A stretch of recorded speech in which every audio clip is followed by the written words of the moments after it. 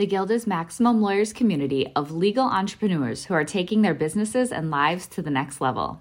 As a Guild member, you'll build relationships, be held accountable, and learn strategies specifically designed to get you unstuck and accelerate your plan for growth.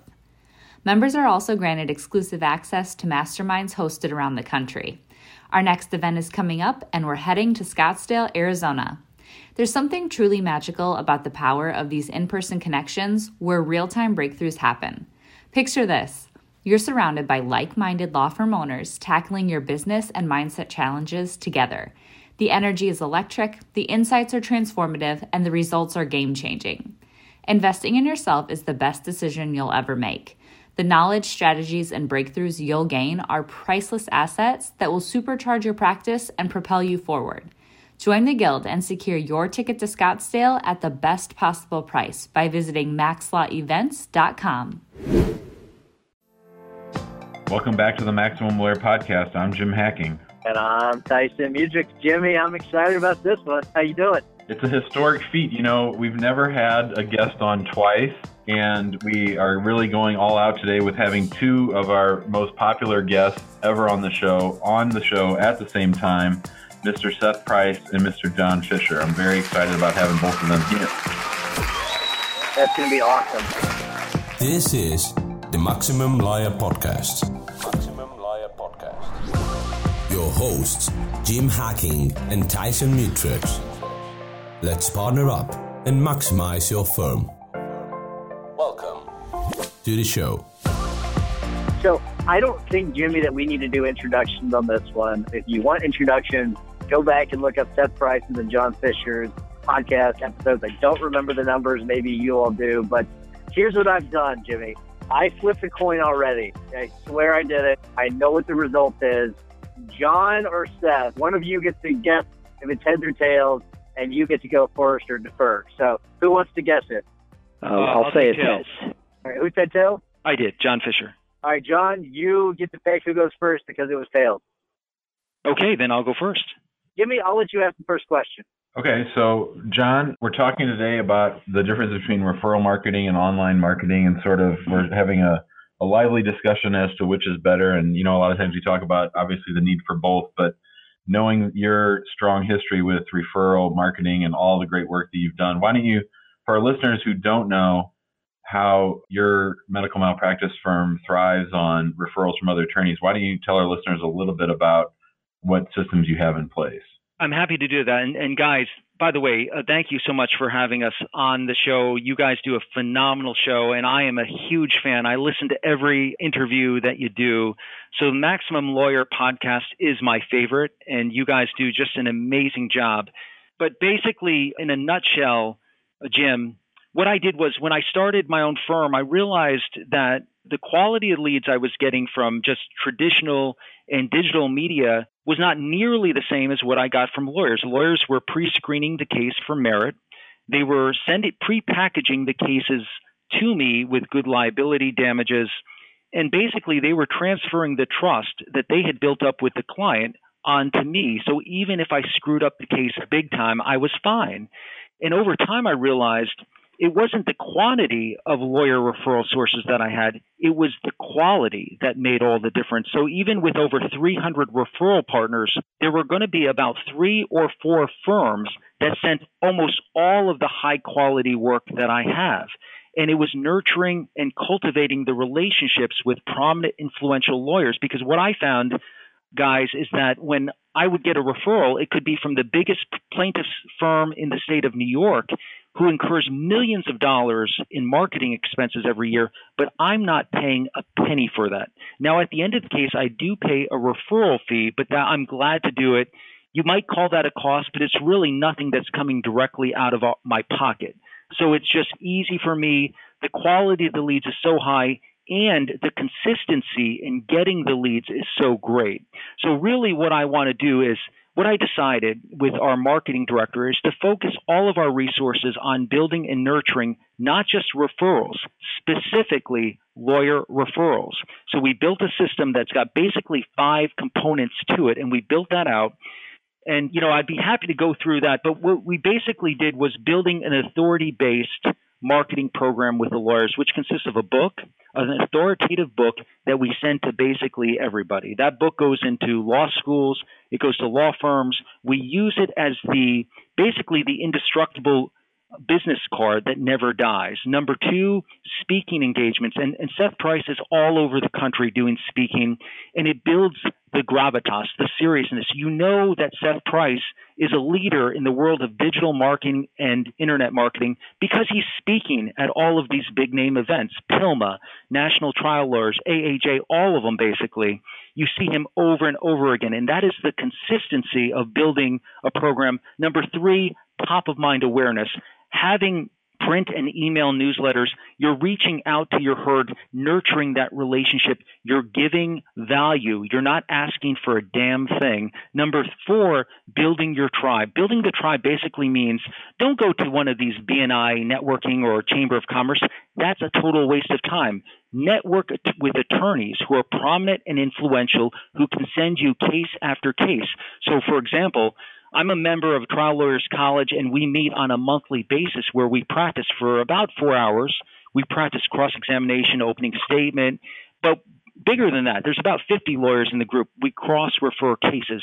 Every medical malpractice case of these 50 lawyers will be referred to me, and I refer them slip and falls, car wrecks, and things like that.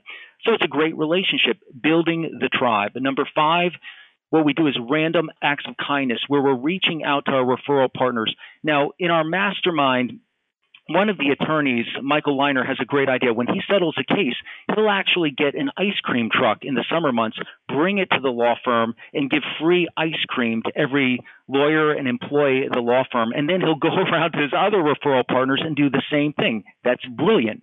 When I had my first book, The Power of a System, I rented a 70-foot yacht, and we took it out on the Hudson River. I invited everybody, lawyers who I knew, lawyers who I didn't know, prospective referral partners, and all of our former and current clients, and we blew it up huge. And basically what that did was people would come to me through that random act of kindness and say, hey, we never knew you thought of us as a friend. This is really cool. We're getting to know you on a one-on-one personal basis. So those are the five basic components that we built out a marketing system that's limited strictly to lawyer referrals. And here's my challenge for everyone listening to this. I'm really inspired by a recent episode that I learned about an individual who had an incurable disease, and he developed what he called a moonshot challenge. The moonshot challenge is a notion that first came from a speech that JFK gave in 1961 to Congress. And at that speech, he said, basically, I believe that this nation should commit itself to achieving the goal of having a man on the moon before this decade is out and returning him safely to the earth. That is a moonshot challenge that was given on May 25th of 1961. Long after he died, on July 20th of 1969, Apollo 11 landed the first human being on the moon. That is a moonshot challenge. Every lawyer listening to this should have their own moonshot challenge, and that is an ambitious 5-year plan for your firm that you think is absolutely impossible to achieve. So I'm going to give you an example. When I wrote my book, The Power of a System, in 2013, my moonshot challenge at that time was inconceivable to me. It was to have 500 referral partners. That is an attorney or a paralegal who has referred at least one case in the last 5 years. In 2013, I did an inventory at 124 referral partners. I set specific base camps at every year to develop more and more referral partners, goals that were known by everyone working at our firm. Today, September 27th, 2018, we have 317 referral partners. We got nowhere near our goal, but over the course of that roughly 5-year period, the number of our referral partners more than doubled, 2.5 times the original amount. That's because we had a moonshot challenge in place. So going forward, 2018, the goal is 375. 2019, the base camp, 475. In 2020, we want to have 600 referral partners. That is a moonshot challenge, is to build and nurture the referral partners. And guys, one of the things that I think that everyone needs is accountability and structure to their goals. So it's great to have a goal like that, but you think, well, how the hell do I get there? And what you really need is basically a bunch of advisors, guys like Seth Price, Jim Hacking, and Tyson Mutrux, who will guide you and nurture you through that process. So, by way of example, in April 11th, 2018, I joined Weight Watchers. I stepped through the door for the first time. At that first meeting, as scared as I was, I weighed 182.4 pounds. Yesterday, I went to a meeting. I weighed 166.8. I lost 15.6 pounds over the course of that 5-month period. Average weekly loss is less than a pound, but it was consistent weight loss. And the purpose of telling that is I had commitment and structure and accountability. I knew every time I went back to Weight Watchers every week, I'm going to step on that scale and they're going to tell me yes or no, thumbs up or thumbs down. And that got me a little bit over 15-pound weight loss in 5 months. I'm almost at the weight that I weighed. I'm less than 2 pounds from my high school weight. I never in a million years would have dreamed that I could get to that point. But the goal here, guys, is not just writing down a system and having accountability and structure, but writing on a piece of paper right now that moonshot challenge, that crazy, ambitious, impossible goal that you never thought possible, getting it on paper, sharing it with other people, and then pursuing it like it's going to kill you if you don't make it. Jimmy, so that kind of reminds me of my first time I ever talked to John Fisher over the phone. I called John, I think it was 2012, right around there, and I asked him for some advice. He had given me his book, Power System, and John proceeded to talk, I'm not kidding, for 50 straight minutes about giving just straight value. I didn't ask another question until the end of the call. It was fantastic. He just added nothing but value. I had the exact same thought when I was listening to John talk. I remember, it's so funny because we've become such good friends with John over the years now. But I remember even when we had him on the podcast, we didn't know him nearly as well as we know him now. And I remember just sort of that fire hose of great content. And John says things with such certainty and such, he can back it all up with his experience and his successes. So that got me fired up just listening to John again and then thinking about how far we've come with the show and with our friendship with John. I'm just really grateful. So if you're listening to this and you've never heard John talk, you might want to pause it, rewind it a few times, and take some notes as to what he just said, because he just said a lot of stuff. All right, Seth. So if you want to add anything to Jim's question, go ahead. But I want to ask you, just in general, what's your marketing strategy? We heard a lot about John's marketing strategy. You all are really different. I mean, there's some things that are overlap, but for the most part, you market in a completely different way. So do you want to talk a little bit about your methodology and how you do things? Sure, I'd love to. And, it was inspiring. I had a similar call with John when we first, I think I cold called him and ended up talking for a better part of an hour. What John talks about and the way he approaches it is inspiring.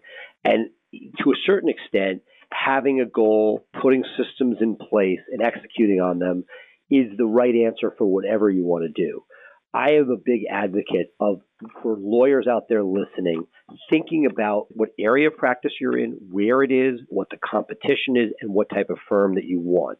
So for myself, when I started with a partner, we saw a void starting with criminal defense and then in PI in our market, in that there were a lot of older lawyers who had firms that had developed, but was nobody who was sort of taking the idea of legal excellence and bringing it online. In fact, when we started, many of the people that had a web presence were sort of the defective lawyers in our market.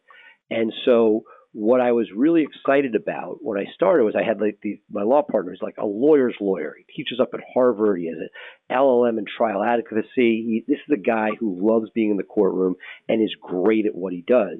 And so the idea of taking digital marketing, which was sort of the right platform, we weren't looking to do TV, and basically saw that the evolving area of the web was one that in a business to consumer market was able to get in front of people in a way that could never have been done before.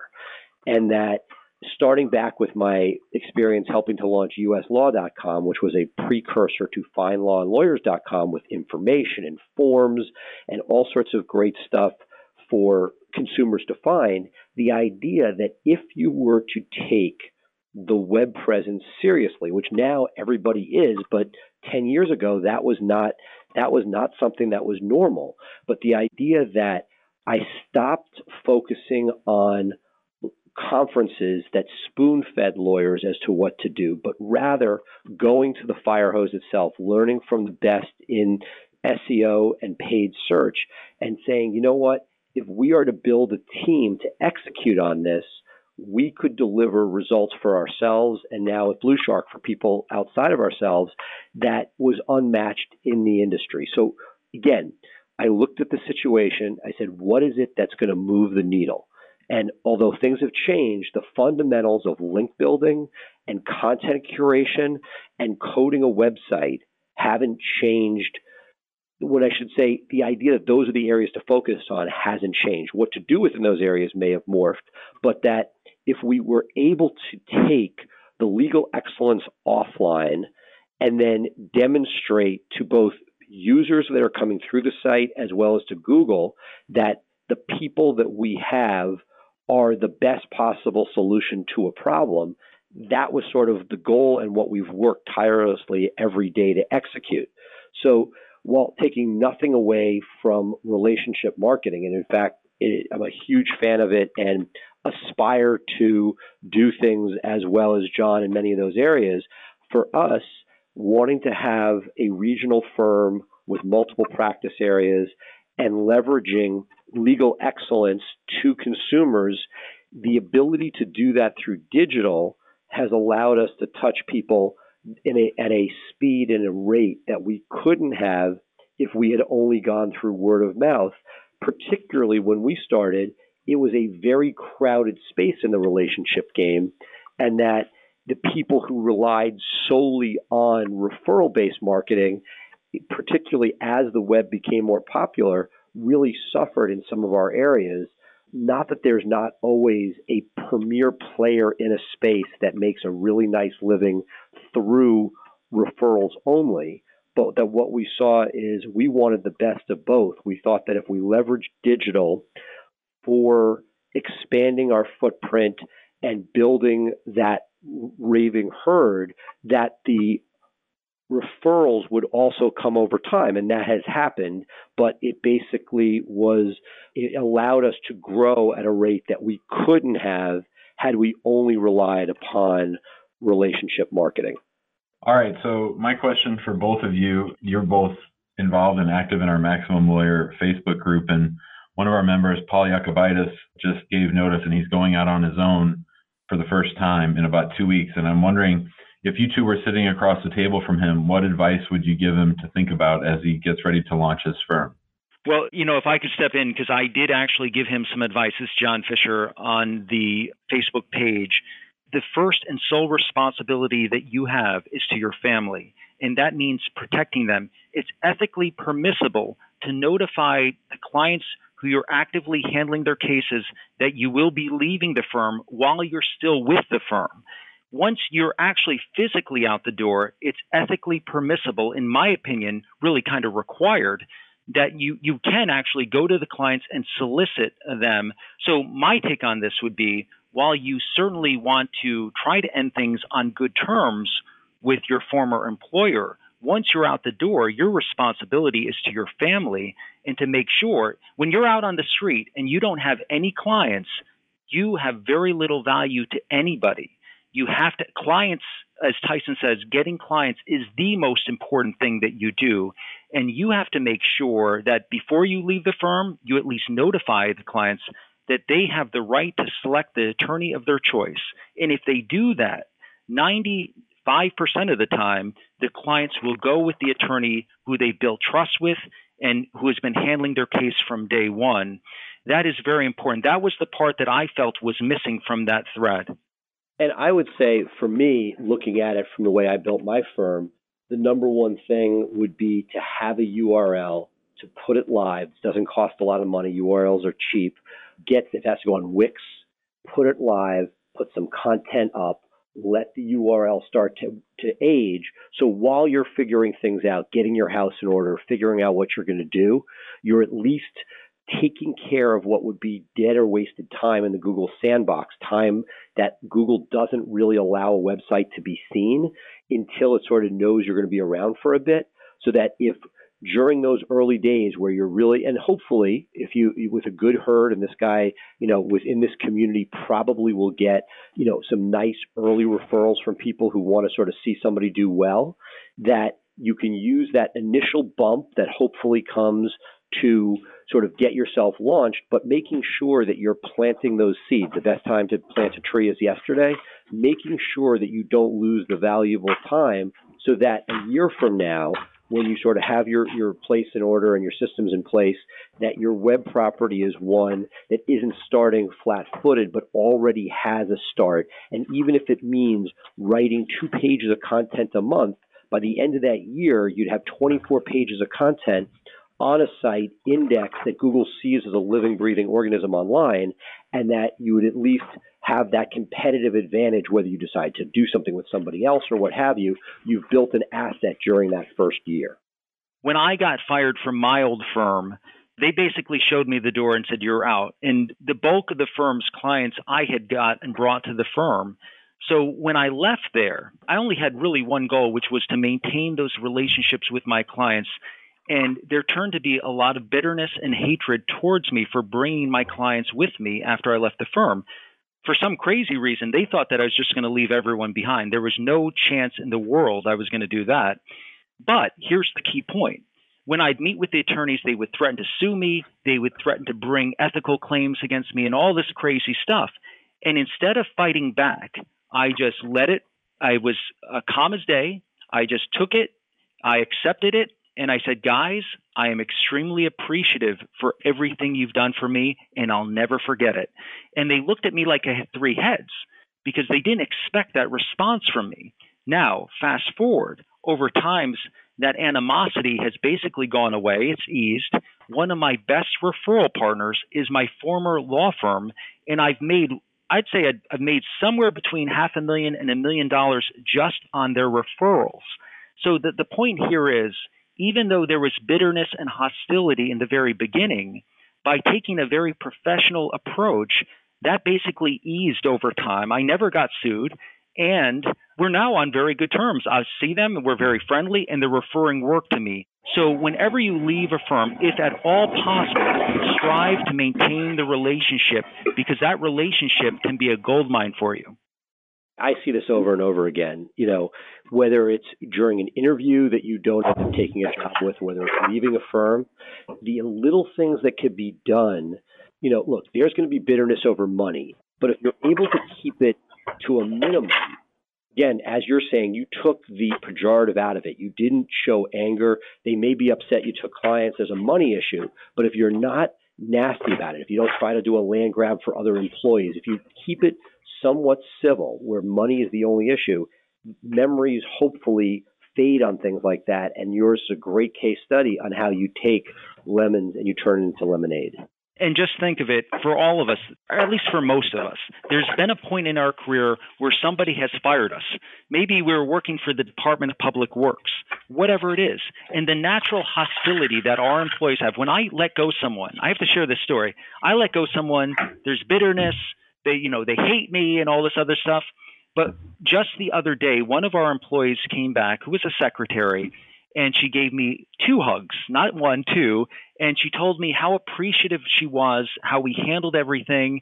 And now she's on to some type of government job where she's really happy. And so sometimes parting ways doesn't have to be the worst thing in the world. It can actually help the employee move on to something better for them. And so I try to do that with everyone without the hostility or bitterness. It doesn't always work. I've had a recent star paralegal who left, and she just hates me to death. But, I can't take the low road and fight back. I try to give her some little severance package, make her feel better about the relationship, and try to build it if I can, get it back. But the bottom line here is, hatred and hostility does not work. Try to maintain your relationships whenever possible. So I want to give one other example, guys. When I left my firm, there were a number of cases out there that I took with me, and it could have just totally blown up. But the reality is, when the cases got resolved, and there were lots of money. I mean, in some cases, over $1 million in fees. And what happened was, we'd sit down at lunch, we'd discuss the division of the fee. And the bottom line here was, their requests would be outrageously high. There was no basis in the law for trying to get astronomical fee splits for the outgoing attorney. But you know what? I didn't care. I basically caved in, and I gave them what they want for one reason. I wanted to maintain the relationship, because relationship building is what marketing is all about, in my opinion. And so even though they got, maybe $50,000 or $100,000 more than what they really should have gotten, the fact is they left there happy. Our relationship was intact, and they're sending me cases that are now resulting in fees that could be $500,000 to $1 million. That's the long-term thought process that we have. Don't worry about $50,000 or $75,000. Build the relationship and think long-term. All right. So my question's for both of you, and we'll let Seth go first this time. My question is, I want you to look at the law 5 years from today and how you currently market and how most people typically market today. And I want you to tell us how the law and marketing is going to be different in 5 years and how you are going to have to adjust the way you market now to fit that. So Seth, go ahead. Sure. We're already seeing things. When I started, the DUI component of a criminal practice was really a very valuable and in many cases overshadowed the rest of the practice, much more profitable from a per hour basis as well as the source of funds. What I have seen, and this is not me, but the market has seen, is the bringing of Uber into our vernacular and the fact that a ride is a button away as opposed to a cab that may or may not ever show at an exorbitant rate, that entire practice has diminished and will continue to diminish as self-driving techniques come into play.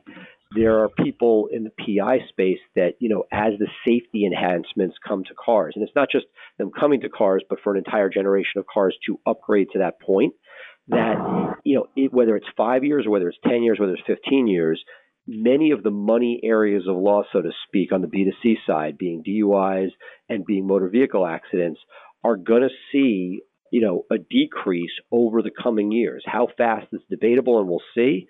But what I would say is understanding that looking at the market as to where people have needs has always been something important, and that figuring out, in addition to planting your stakes where you see there is business, figuring out where there is not representation and putting yourself in those positions. So I think it's as much about noticing about what's declining as looking for, almost like we saw in baseball with the advent of Moneyball, saying, hey, this is an underserved area. There's a lot of this country that's underserved. So if you're somebody who's, not geographically set, looking for places where there's less competition, and then also looking for areas or verticals in the law that are underserved, those two things, I think, are the areas that I'd be looking at if I'm looking at a 5-10 year window going forward.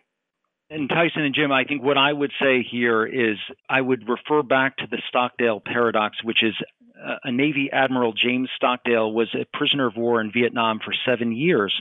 And they asked him, how did you survive? And he said, well, it was very easy, because the people who came to grips with their reality, that maybe they would be tortured and imprisoned for years and years, those people who accepted the reality were far more likely to survive than people who thought that they would be let out on January 1st or the New Year or a holiday. He said those people were unrealistic, and you just knew that they weren't going to survive. The point is, you have to consider your harsh reality. And your harsh reality means looking at the worst case scenario that you have for your law firm and accepting it as a possibility. So for me, the harsh reality is medical malpractice might be on the way out. Donald Trump has tried to eviscerate and practically eliminate medical malpractice with caps on damages, which have come close to passing the Congress. If caps on damages were imposed for medical malpractice, I'm out of business. The worst case scenario is I'm a law firm that's 100% dependent on medical malpractice, and my business may be over if President Trump gets his way. That's a harsh reality. So the way that I adapt is I created a website called spinalcordandbraininjury.org. This is a resource of all the facilities, doctors, and information about finances for injuries of spinal cord and brain injuries limited to New York State. So that is just basically an information resource, because what I learned in my experience is if I just have a single catastrophic injury case every year, That's more than double the legal fee than what I make in medical malpractice in New York, because the fee structures are very different. So I'm trying to accept the worst scenario. And as a lawyer, think to yourself, what is the worst case scenario for your firm? What if this area of law dried up? You need to have a plan B for that. And I don't know where that's headed, but if Donald Trump gets his way, medical malpractice is done for me. One of the great things that Tyson and I have really benefited from by having the podcast is getting to spend quality time with really smart people. So I have sort of a off-the-wall question for both of you. You know, Maximum Lawyer is now about 2 years old. We had our first conference this year. And Tyson and I are often thinking about ways to, take Maximum Lawyer to the next level. And I'm just wondering, what kind of advice would you guys have for us for Maximum Lawyer itself? We just formed our LLC, and we're trying to become a little bit more formal with things. And I'm just wondering what ideas or thoughts you guys might have as to what we could do to sort of spread our message even more. Seth, do you have ideas? The first one is actually what we're doing today, which is, there are a lot of cool people out there, but very often, and Tyson and I have done this, we're almost like jamming together, like you hear of musicians getting together, that when I get together with Tyson and we just go off for 40 minutes, the back and forth creates an energy that does not happen sort of in a vacuum with one person. And I think you guys have done a great job of interviewing guests, but that the collaboration, sort of like looking at it from different perspectives, point counterpoint, was one of the things I was excited about for today, and think that would serve well in the future, where it's not just a linear approach, but, the idea ideally that somebody brings something up, and it's not that there's a negative to it, because you want to be able to whiteboard and put everything out there. But, if somebody's out there and they, what somebody is saying is not applicable to them, seeing the other sort of perspective of how things are done, I think is really valuable. Hey guys, I'm going to take you an example from the Facebook experience. At a very early stage, Facebook was just starting to build momentum. They were starting out with all these universities, Baylor University, Stanford, all these different places, and their momentum was getting crazy. All the college students loved Facebook. They're all getting on it, and Facebook wasn't charging a dime. And at one point in the movie Social Network, one of the co-founders of Facebook went to Mark Zuckerberg and said, we need to monetize this. We've got crazy popularity, and this thing is going through the roof.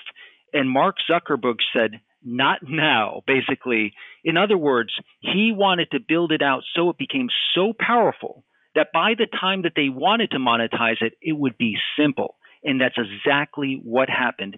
Facebook as a company is a perfect example of how to build a powerhouse Maximum Lawyer. So, for example, in Maximum Lawyer podcast, you don't have advertisers.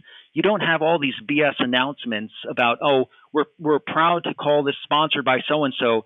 I click off when I hear that stuff. You guys are not trying to monetize this. In your meeting, you charged such a low amount, and you should charge more, but it was so low that there was no price barrier to entry. Anyone could come. You're not trying to profit off of this. You will create a powerhouse as long as you keep the philosophy that you're not trying to monetize or cash in. As long as you do that, I will be a huge fan. All right. So Seth and John, we all know you do things quite a bit differently in your marketing, everything. What's one thing that you would like to adopt from the other person that you're not using in your practice right now? I need to leverage the book and authority marketing. John has done a marvelous job of basically putting himself out there, the indestructible business card. I see it. It's been talked about. I poo-pooed it because I didn't like much of what I saw in the market sort of being brochure-y, so you could say there was a book. But what John has clearly done that very few people have done well is create something that passes the laugh test. That's not just a souped up pamphlet, but is really value add and a book in the sense of what should get people's attention. And he's not just written the book, which is a task unto itself, but it's how to leverage it. And that's what I've watched and aspire to do better. Thank you, Seth, for saying that. And by the way, anyone listening to this, if you want a free electronic copy of the book, just go to thepowerofasystem.com and you can get the free book. If you want a physical copy of the book, just send me an email, jfisher, Fisher, at FisherMalpracticeLaw.com. So anyone listening to this, email me. I'll send you a signed copy of the book, or you can get the digital copy online. And I have to tell you guys, one thing that I'm so excited about is the work that's done by Seth's group, Blue Shark Marketing. I have sort of what I consider a concierge service where I have one contact there who's emailing me more than weekly, maybe twice weekly, on status, the links that they're getting, a suicide prevention scholarship that I wasn't even aware of. They're building links, doing stuff, and they're writing content and putting it out there that's solid. It's great stuff. And what I see over time is, one night I went to bed late, like around midnight. I woke up at like 6 the next morning, and I saw that there were 7 leads that came in while I was sleeping. I'm like, this is crazy. But, I have been so impressed because what this has done with Blue Shark is that I don't have to write copy till 2 o'clock every morning. They're doing it for me. They're building links. I didn't have any quality links before I began with Blue Shark, and now I've got .edu and a bunch of other things. That stuff really matters, and the machine just keeps going on, so I can do things like go to court and try cases, which I love to do. So I'm grateful that I can basically hand off the process of internet marketing to Seth and Blue Shark, and they've done a tremendous job for me. Well, thank you so much for your kind words. That's very humbling. All right, I want to thank both of you all for coming on. We'll get to our tips and our hacks of the week. Before I do, I want to remind everyone to go to the Facebook group. Tons of activity going on there. It's kind of insane. Also, if you will, please take a moment, give us a 5-star review on iTunes or wherever you get your podcast. We really do appreciate it. Jimmy, what's your hack of the week?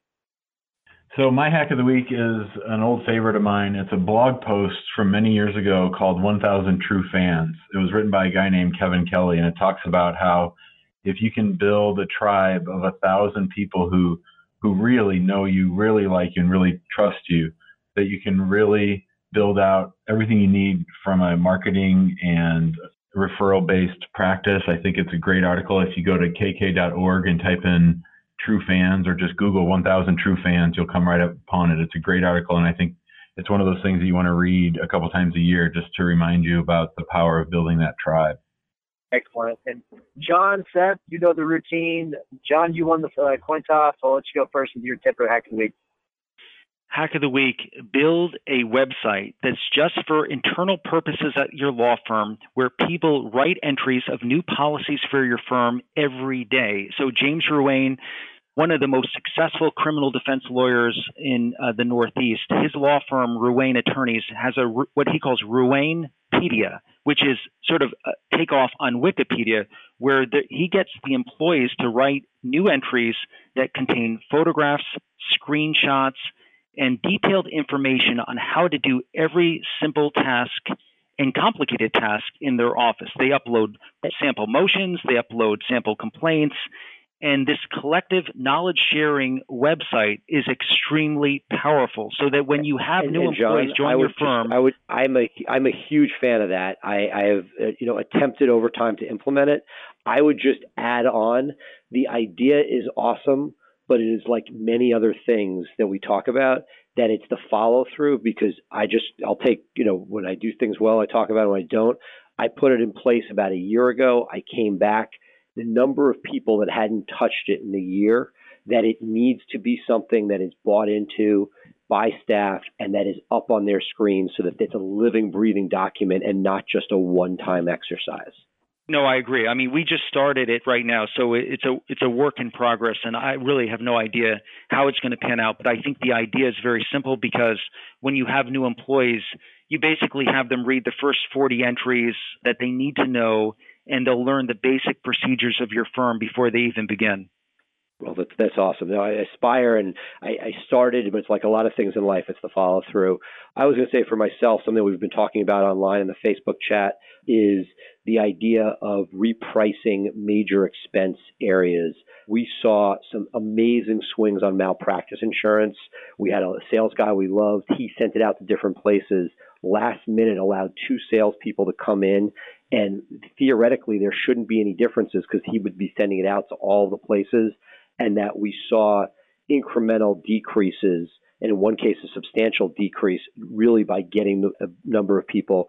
Same thing can be done for credit card processing. Those people who have been this for a while on the revenue side as opposed to the contingency side have seen massive swings, and that somebody who gives you a good deal one day, that there are 6-month secret or non-disclosed increases that if you take your eye off the ball for too long can really make it a very expensive process. Great tips. All right, so my tip of the week is actually I'm going to promote something I've sort of waited to promote because I wanted to see how it works until I worked in and built out my system. I'm going to promote FileVine because I will tell you, kind of insane. Something I'd been looking for a very long time is seeing all basic communications between you and the client in one spot, text messages, emails, notes, all of that in one spot, and they've got that in their feed. It's really kind of crazy. Each client has their own unique phone number that they can text to their file. They've got a unique email address that they can email directly to their file. Documents are automatically put into the Documents tab whenever they email you. It is quite incredible. I'd be happy to show you what I've got built out. The FileVine, it's really great. Seth, John, amazing as usual. Thank you so much. Hey guys, you do a phenomenal job, and keep doing what you're doing because the Maximum Lawyer podcast is hands down the best in the legal industry, and I am a fan for life, so keep doing it. And I can't wait for the next in-person coming 2019. Thanks all. Bye, guys. Have a good week. Thanks, guys. Bye, guys. Yeah. All right, take care. Thanks for listening to the Maximum Lawyer podcast. To stay in contact with your hosts and to access more content, go to MaximumLawyer.com. Have a great week and catch you next time.